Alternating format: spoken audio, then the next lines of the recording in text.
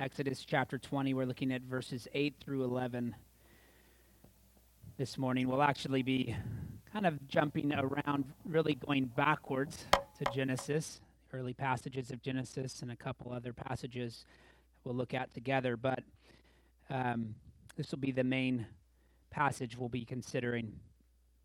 So there are plenty of ceremonial laws in the Old Testament that were not inherently right or wrong in and of themselves, just in the practice of them. They were temporary laws meant for a specific people in a specific time and place. And an example would be how certain food was forbidden under the Mosaic dietary laws. Food itself is not, good or bad, right? But certain ones were forbidden for a temporary time.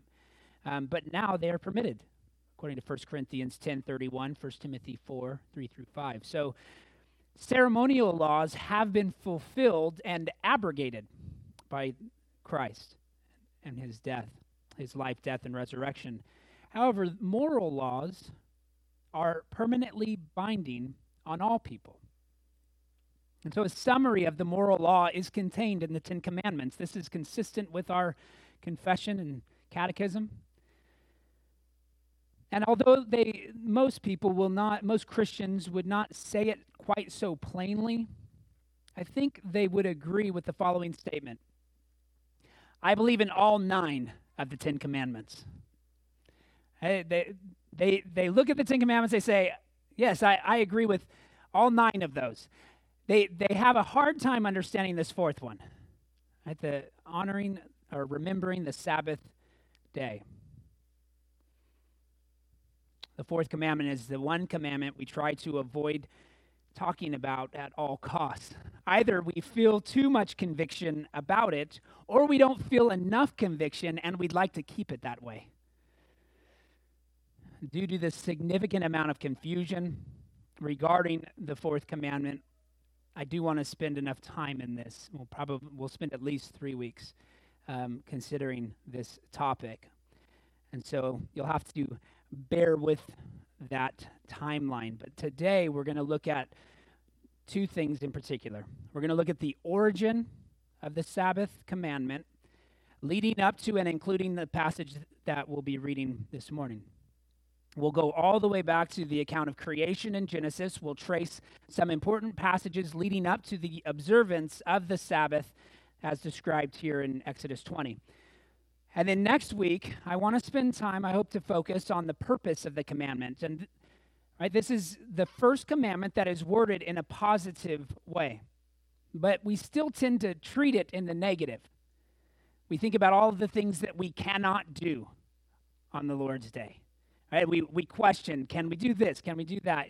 Are we allowed to do this? And then we find every loophole and argument that might be a problem for us, that would get us out of any sense of conviction for something that we would like to do. Right? But whenever we downplay the positive side of this command, we lose sight of its primary purpose. And so we do need to take some time to consider the prophets and how they looked at the Sabbath. So finally, we'll close out by focusing on some of the New Testament passages that address the Sabbath. That's when we'll consider some of the more practical questions. Not only why we worship on Sunday rather than Saturday. We'll actually look at that very briefly today. But what aspects of Sabbath worship are still binding today? And we'll look at practical steps for observing the Christian Sabbath in our modern context, and we'll be doing that throughout, but we'll save the bulk of that for that last sermon. So before we read this passage, let's ask the Lord for his help in understanding it. Heavenly Father, we thank you for your word. All of it is useful for teaching, for rebuking, for correction, for training in righteousness. Lord, we need to grow and understand your word more, and we need to be corrected. Lord, we need to be willing to align ourselves with the clear teaching of your word, not to kick against it, Lord, not to try to excuse it or minimize it. So, Lord, I recognize that as we consider this topic, there's no sense in which I'm preaching to the choir here, Lord. We all come under this and have some sense of guilt and rebuke from this command. Lord, we don't come to this passage with a great sense of confidence that we have upheld it in every sense of its meaning. So, Lord, help us to feel the right sense of conviction, but also help us to be comforted and reminded of the grace and mercy that is held out to us in Jesus Christ. Lord, help us not to leave here in such shame and guilt that we remain there. Lord, we want to be encouraged and built up, and we want to see the privilege of honoring this day, the privilege of remembering it. Lord, it's a blessing to do so. As we honor you in the way that you've commanded us to, Lord, it causes us to experience our hearts. So transform us from one degree of glory to the next after the image of your Son. As we sit under your word, Lord, do a work in our hearts for your glory. In Christ's name we ask it. Amen. Read with me, Exodus chapter 20, verses 8 through 11. Remember the Sabbath day to keep it holy. 6 days you shall labor and do all your work, but the seventh day is a Sabbath to the Lord your God. On it you shall not do any work, you or your son or your daughter, your male servant or your female servant, or your livestock, or the sojourner who is within your gates. For in 6 days the Lord made heaven and earth, the sea and all that is in them, and rested on the seventh day. Therefore the Lord blessed the Sabbath day and made it holy. Amen. This is God's holy word. Well, we're just going to see two things, as I've mentioned already, the origin of the Sabbath and then the observance of the Sabbath. The origin of the Sabbath and the observance of the Sabbath. The first place we look to for the origin of the Sabbath is actually in Genesis chapter 2. So turn back there with me, Genesis chapter 2. And we'll consider those first 3 verses from that passage.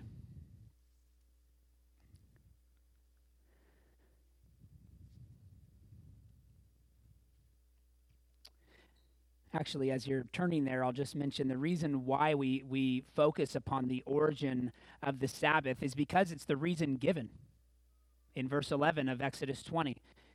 We read, "For in 6 days the Lord made heaven and earth."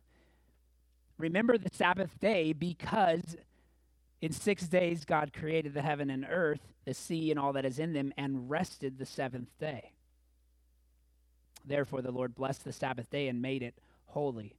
So we want to go back and consider why it's important to understand the pattern of God's own rest here in this passage. Genesis 2. Thus the heavens and the earth were finished, and all the host of them. And on the seventh day God finished his work that he had done, and rested on the seventh day from all his work that he had done. So God blessed the seventh day and made it holy, because on it God rested from all his work that he had done in creation.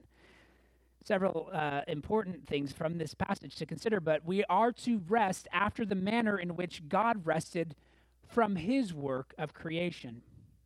It continually says all his work of creation, but it's not that God is inactive, that he did this creative work and then he just kind of passively observes as we wreak havoc upon his good creation.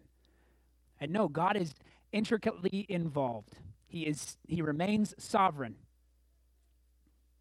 He remains in control. So he is at work in a sense, but what he has rested from is his work of creation. That's what's made clear in Genesis chapter 2.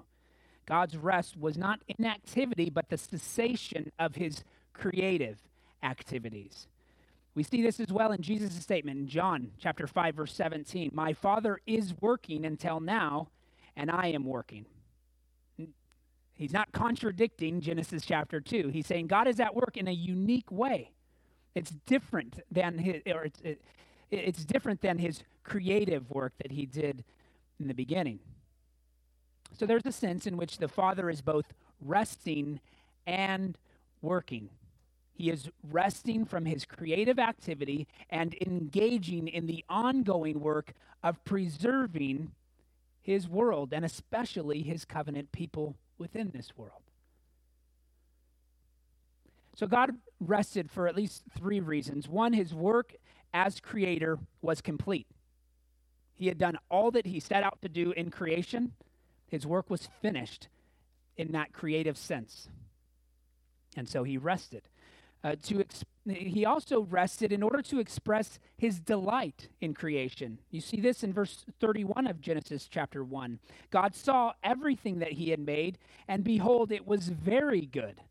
Now, he had been saying good at several points in the other, at the end of each other day of creative activity. He said, this is good. He saw it all, and it was good. But then at the very end, he says he looked at everything that he had made, including man, made in his image, male and female, and he says it is very good.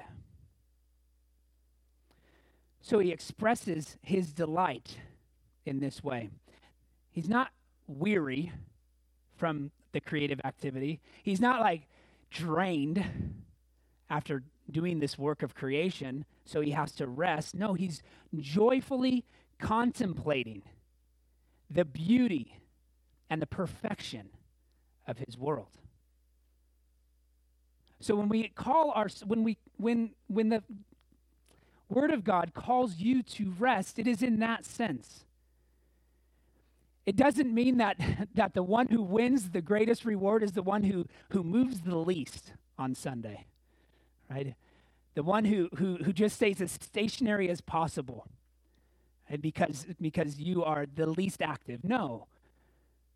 Sabbath rest is about appreciating, about enjoying, about looking out at God's wonderful creation and his blessings in our lives and enjoying them, celebrating them together, reflecting upon his goodness, not being distracted on this day of all days. Be distracted by work, you have to be, and you can work to his glory. But on this day, set that work aside. Focus on his goodness. Rest in him. And lastly, God pictured the rest that he would provide for man. And you can look at Hebrews chapter 4. We'll look at that in a few weeks. But Hebrews chapter 4 gives this parallel from God's rest to the rest that we enjoy. It's a model. It's meant to be a model for us. And a picture of his rest. So if God's rest on the seventh day serves as a model for our Sabbath rest, then it should involve cessation from our labors on the other 6 days. And I think, I'm not going to get into it today and probably not in the few weeks. I'm not going to delineate every line item for you that says these are the things you can and cannot do this day. When you start to go down that road, I think you, again, lose sight of the purpose. But when you fill the day with what it's meant to be for, when you fill the day with all of the purpose that God has given it, then you will be encouraged and blessed. And how would you want to be distracted by anything else? That's the point. It's not that you would say, well, I really got to do this today. No, but when you're focused on the things that God has given you to focus on this day, then you lose sight of those other things. They don't become nearly as important to you. But you can and should take care of them the other 6 days. Okay, so if God's rest on the seventh day serves as a model for our Sabbath rest, then it should involve cessation from our labors on the other 6 days.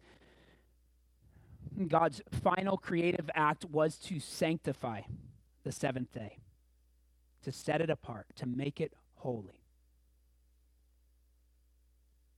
He set it apart from the rest of the week. God's example of rest was it has a morally binding force as soon as he sanctified it. He set the day apart for a unique purpose in relation to the other 6 days from the very beginning. In that sense, it's a creation ordinance.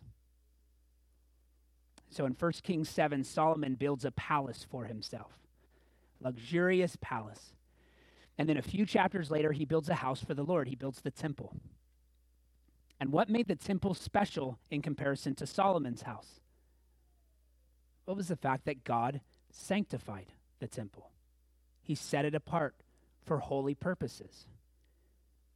He made it more special, in fact, than any other building in existence. And so in sanctifying it, he gave it a purpose unique to all other structures. Now, last week we considered the idea of profaning God's name, not taking the Lord's name in vain. It's treating his holy name as if it were just a common name. Likewise, we profane his holy day when we treat it common, when we treat it like any other day. So I like saying that there are 52 holy days on our church calendar. Every Sunday is a holy day. There are some churches that look at the calendar and they celebrate various seasons, and it's not that that's necessarily a bad thing in itself, but we should honor every Sunday as a holy day.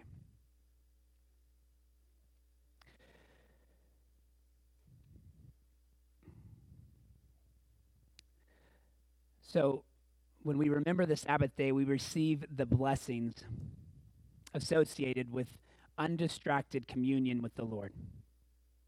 That's what it's meant to be for. It's to set aside our distractions and to focus on communion with him. That doesn't mean you can't be communing with others. We're here communing with one another as well, right? We're celebrating that, but our focus and our hearts are hopefully united as we're centered on Christ, as we're united in him, as we're gathered together in his name. So when we remember the Sabbath day, we receive the blessings that are associated with that undistracted communion. And by blessing the day, it becomes God's vehicle for blessing mankind.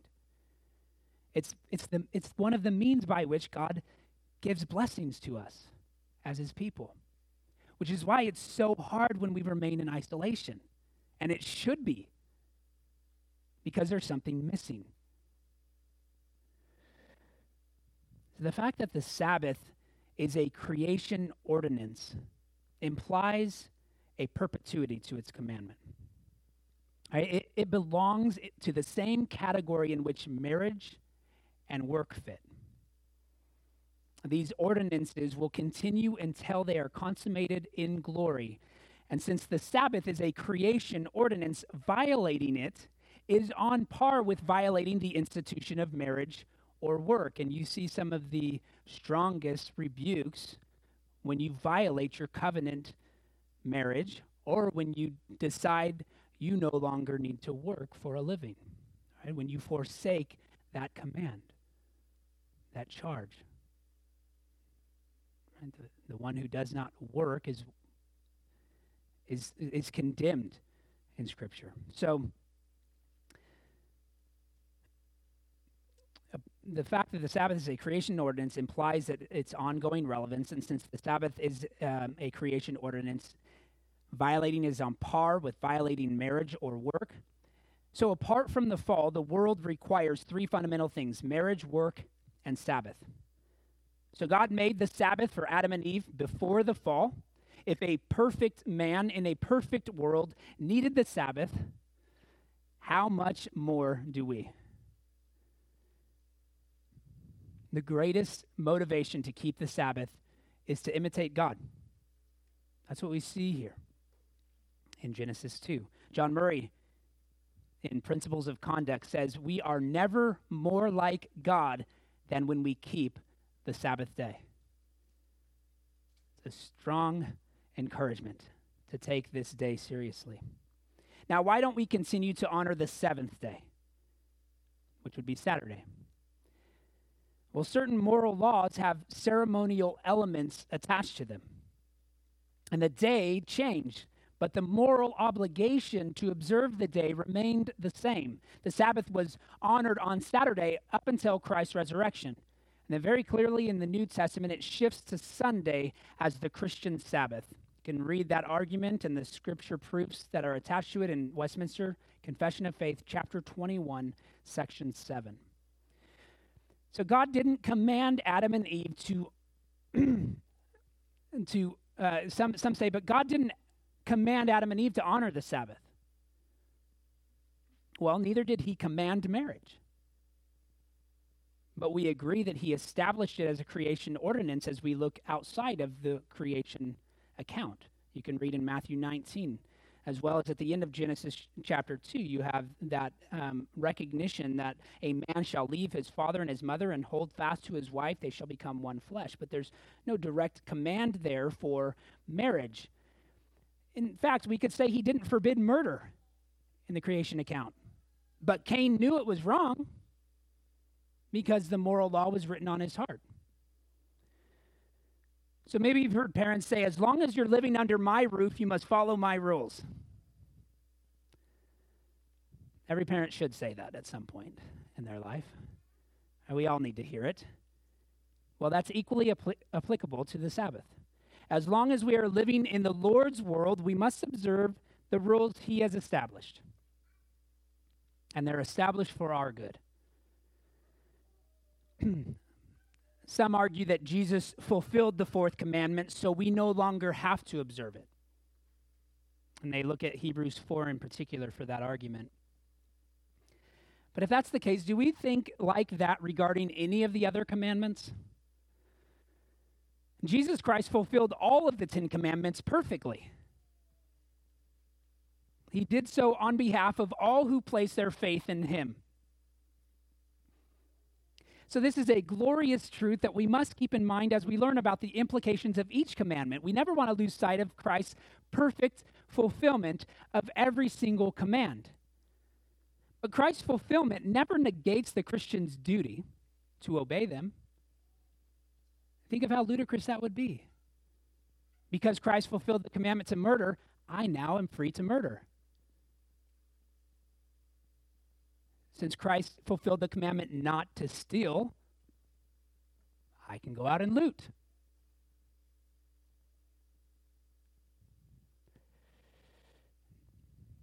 No, in fact, because of Christ's fulfillment, we can have confidence in our ability to observe the commandments, however imperfectly, in this life,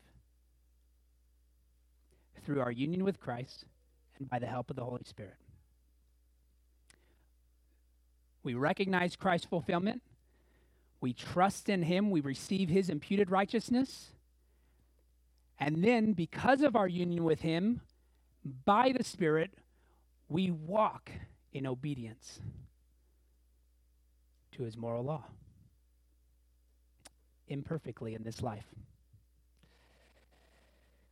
So this first question regarding this commandment that we need to ask ourselves is, do we treat Sunday any different than Monday through Saturday? That's the first question you should consider. How are you honoring the whole day that the Lord has sanctified? And we'll continue to define what that looks like in a moment, but take some time to reflect whether or not Sunday is any different than the rest of the week. And I'm talking about the whole day. Not just the time that we gather together, but how we honor the rest of our time today. Does it look any different? If not, that's something to consider. And that's something to recognize because it is a fundamental importance of honoring this day, of remembering this day. There's also a few other passages to consider before we get to Exodus 20. As we begin to look at the observance of the Sabbath, look ahead to Genesis chapter 4, verses 3 through 4. We read, "In the course of time, Cain brought to the Lord an offering of the fruit of the ground, and Abel also brought of the firstborn of his flock and of their fat portions. And the Lord had regard for Abel and his offerings." So some have argued that Scripture is silent between the creation account and Exodus 20. And they say there's no way that the Israelites or the patriarchs were actually honoring this day because there's just no example of that, right? Yes, the Lord created the seventh day, made it holy, sanctified it, set apart, and rested as a model for us. But until we have that clear command in Exodus 20, there's no indication that the people of God were doing anything different that day. Well, this is a passage that we should consider. All right, we don't have we don't have a record of everything that the Lord told Adam and Eve. So there may have been direct instruction regarding how to remember the Sabbath that we simply don't have. Abraham gave Melchizedek a tithe prior to any formal commandment is recorded. There's no instruction regarding offering sacrifices, yet we see here Cain and Abel offering them. Moses didn't write a history of marriage, work, or Sabbath observance, but they were all creation ordinances that appear to have been practiced according to God's moral law from creation onward.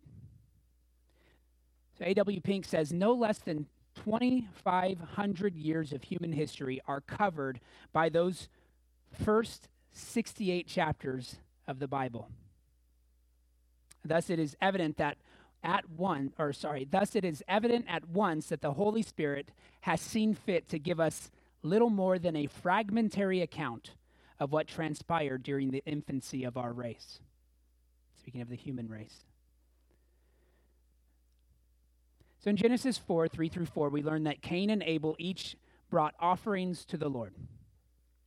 Cain brought a fruit offering, while Abel brought the firstborn of his flock and of their fat portions. Both of them were bringing their offerings according to their calling, or at least their vocation in life.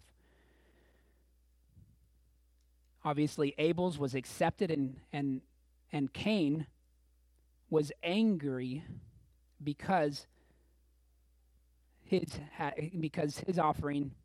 You look at verse 4, Abel also brought the firstborn of his flock and of their fat portions, and the Lord had regard for Abel and his offering, but for Cain and his offering he had no regard. We don't know why that is. But there's some indication that what Abel was offering was in accordance with God's desire, right? That we at least can say that.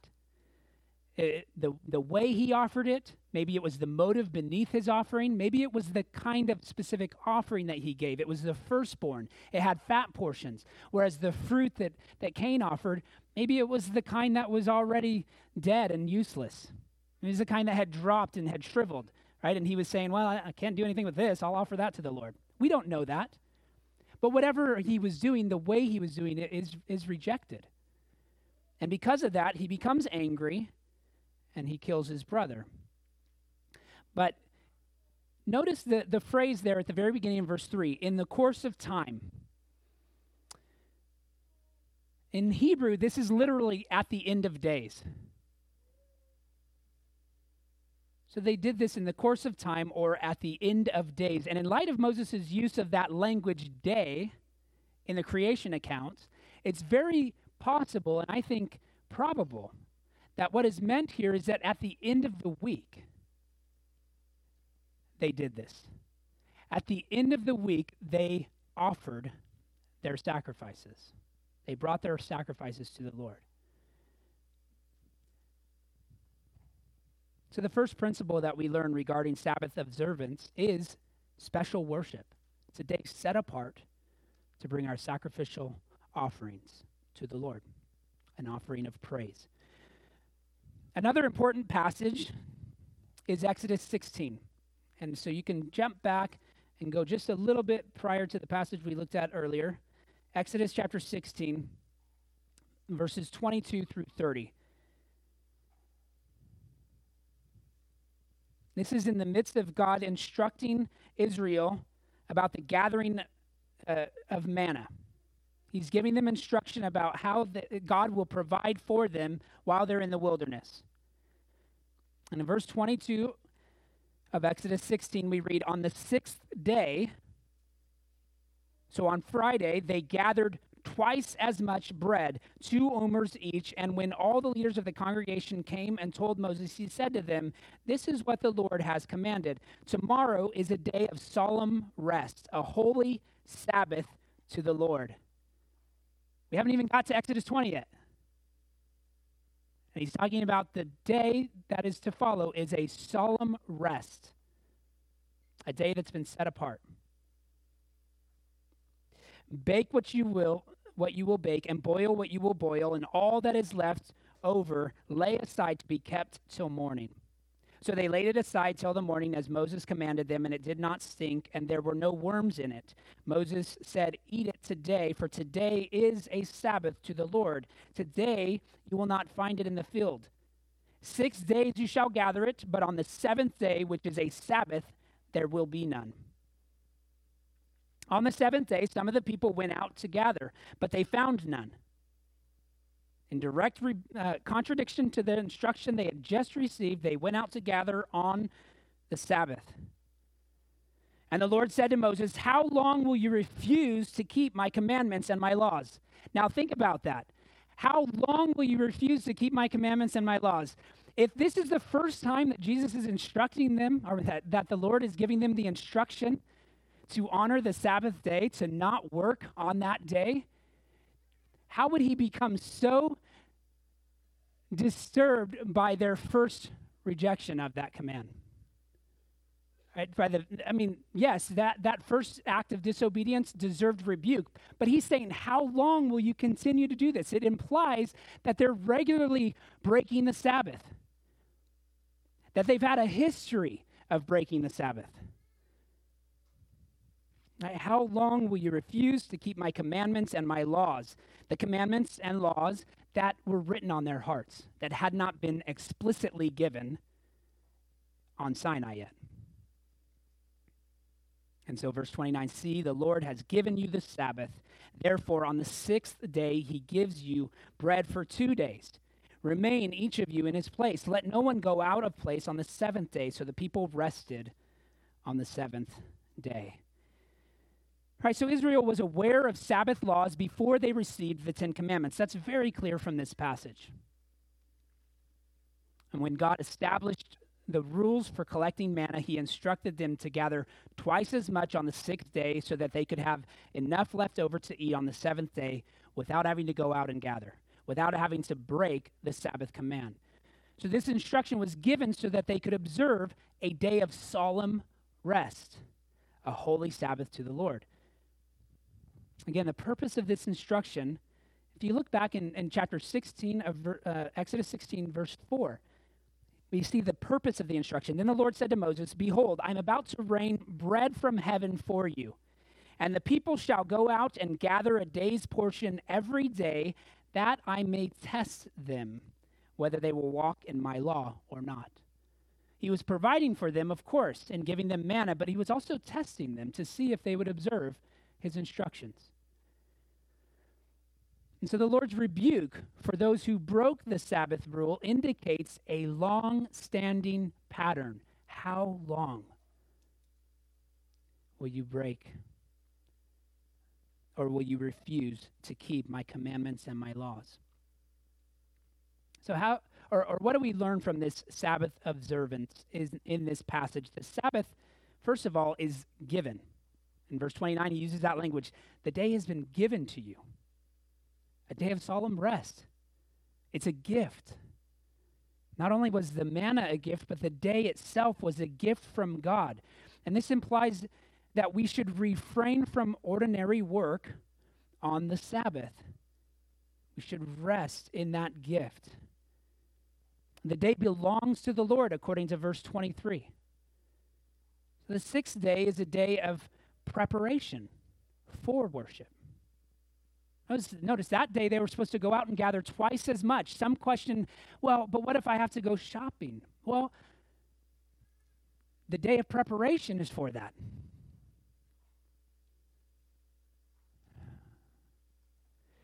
The 6th day is a day of preparation for the worship and rest that will be enjoyed on the 7th day. All right.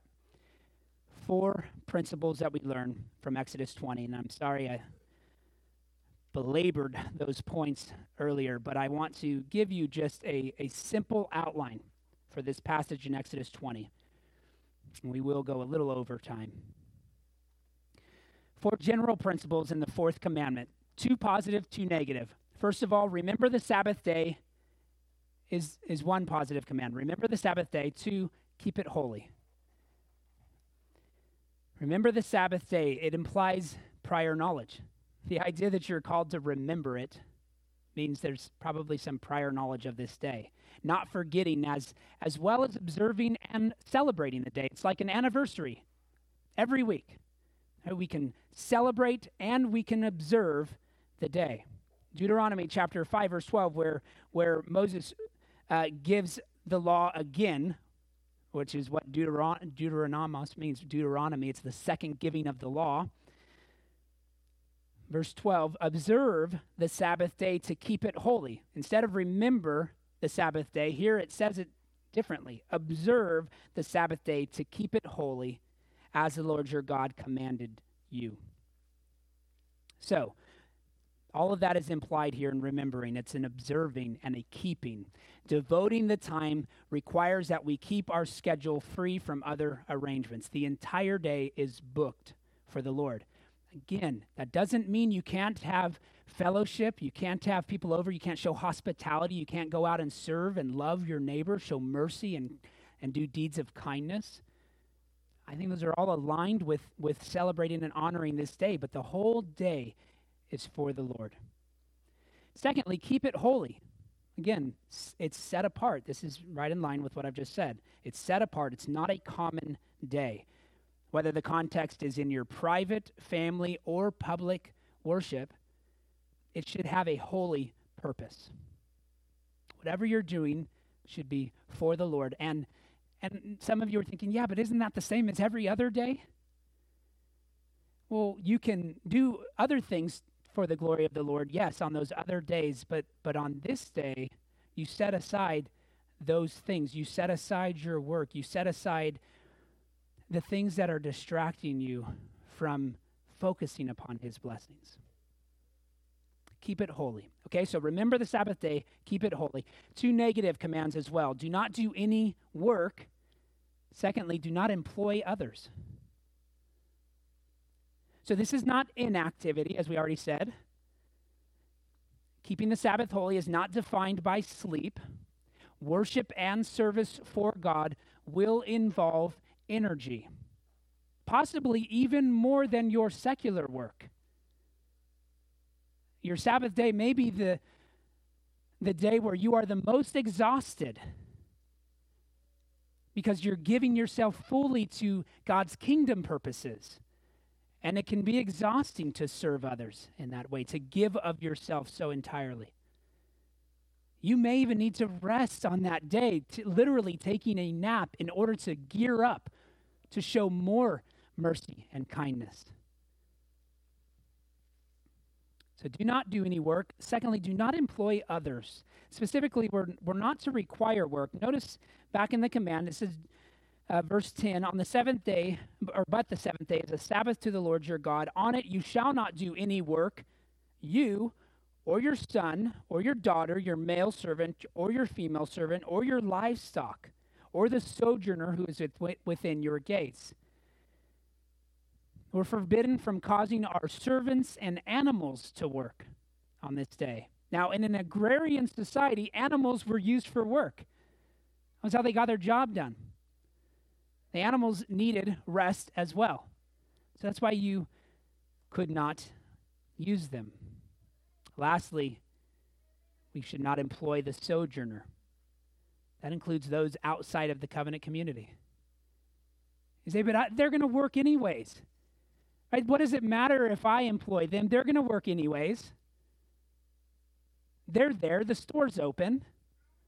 They're at the register. If I'm not buying something, someone else will. They're not going to quit just because I'm not giving them money. That's not for you to decide. The commandment has universal application, and so I do think we should consider unnecessary shopping, dining out, even paid recreation. as falling under this command. But before you get into all of the caveats and explaining away the simple command, listen to Walter Chantry. He says, it is important that before you face the dazzling complexities of supposed difficult cases, and there are many, and I struggle to answer them all. The dazzling complexities of supposed difficult cases, it is important that you ponder the simplicity and practicality of this law. It's not hard to understand. It's not confusing on the surface. It's quite simple. Remember the day, keep it holy, do not work, and don't employ others. So when the rich young ruler asked Jesus what he must do to have eternal life, Jesus teaches us that the Ten Commandments are morally binding. In his response, Matthew 19. So that means we cannot disregard the Fourth Commandment any more than we could disregard the other 9. However, we should also recognize that our obedience to the Fourth Commandment will always be imperfect in this life. I know I've beaten you up. I've been beating myself up preparing for this. Our observance of the Sabbath day, of the Christian Sabbath, will always be tainted by impure motives and easy distractions. We need a Savior who satisfied the righteous requirements of the law. We need a Savior who observed the Fourth Commandment and all of God's moral law without a moment of compromise. When we fail to live up to the standards set before us in this commandment, we don't excuse or minimize it. Rather, we confess our sin and we rest in the forgiveness that can only be found in Christ alone, who perfectly fulfilled it. And now, in the midst of a restless and a chaotic world, we need to be able to set apart a day to focus our minds and our hearts upon God. We need this reminder right now. Let us find rest that we so desperately need on this Lord's Day. Let's pray. Heavenly Father, it's so easy to lose sight of the precious gospel message as we are considering all the ways in which we've broken your righteous requirements, the righteous demands of your holy law. Lord, may we not minimize the demands. May we not excuse them away. But let us recognize that those demands were only met perfectly by the perfect work of your Son on our behalf. The life that he lived, the death that he died, the resurrection that he won. Lord, he did everything that we could not do for ourselves, including keeping this day holy. Lord, we can rest in his goodness. We can rest in the satisfying work of Christ on our behalf. And then we can walk in obedience to your commands, Lord, by his Spirit. So guide us in that way today. Lead us. Help us to put the needs of others above our own. Help us to consider the needs of our neighbor. Help us to not remain in a sense of self-condemnation, but to be lifted up by the gospel message of hope. And to know that by your Spirit, we can honor you, we can please you, we can give you praise with our lives. And Lord, as we go home and as we return to our routines, help us to recognize that this day has been set apart, to do things differently today,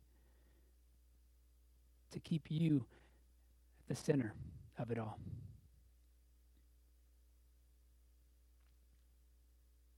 For your glory we ask it in Christ's name. Amen.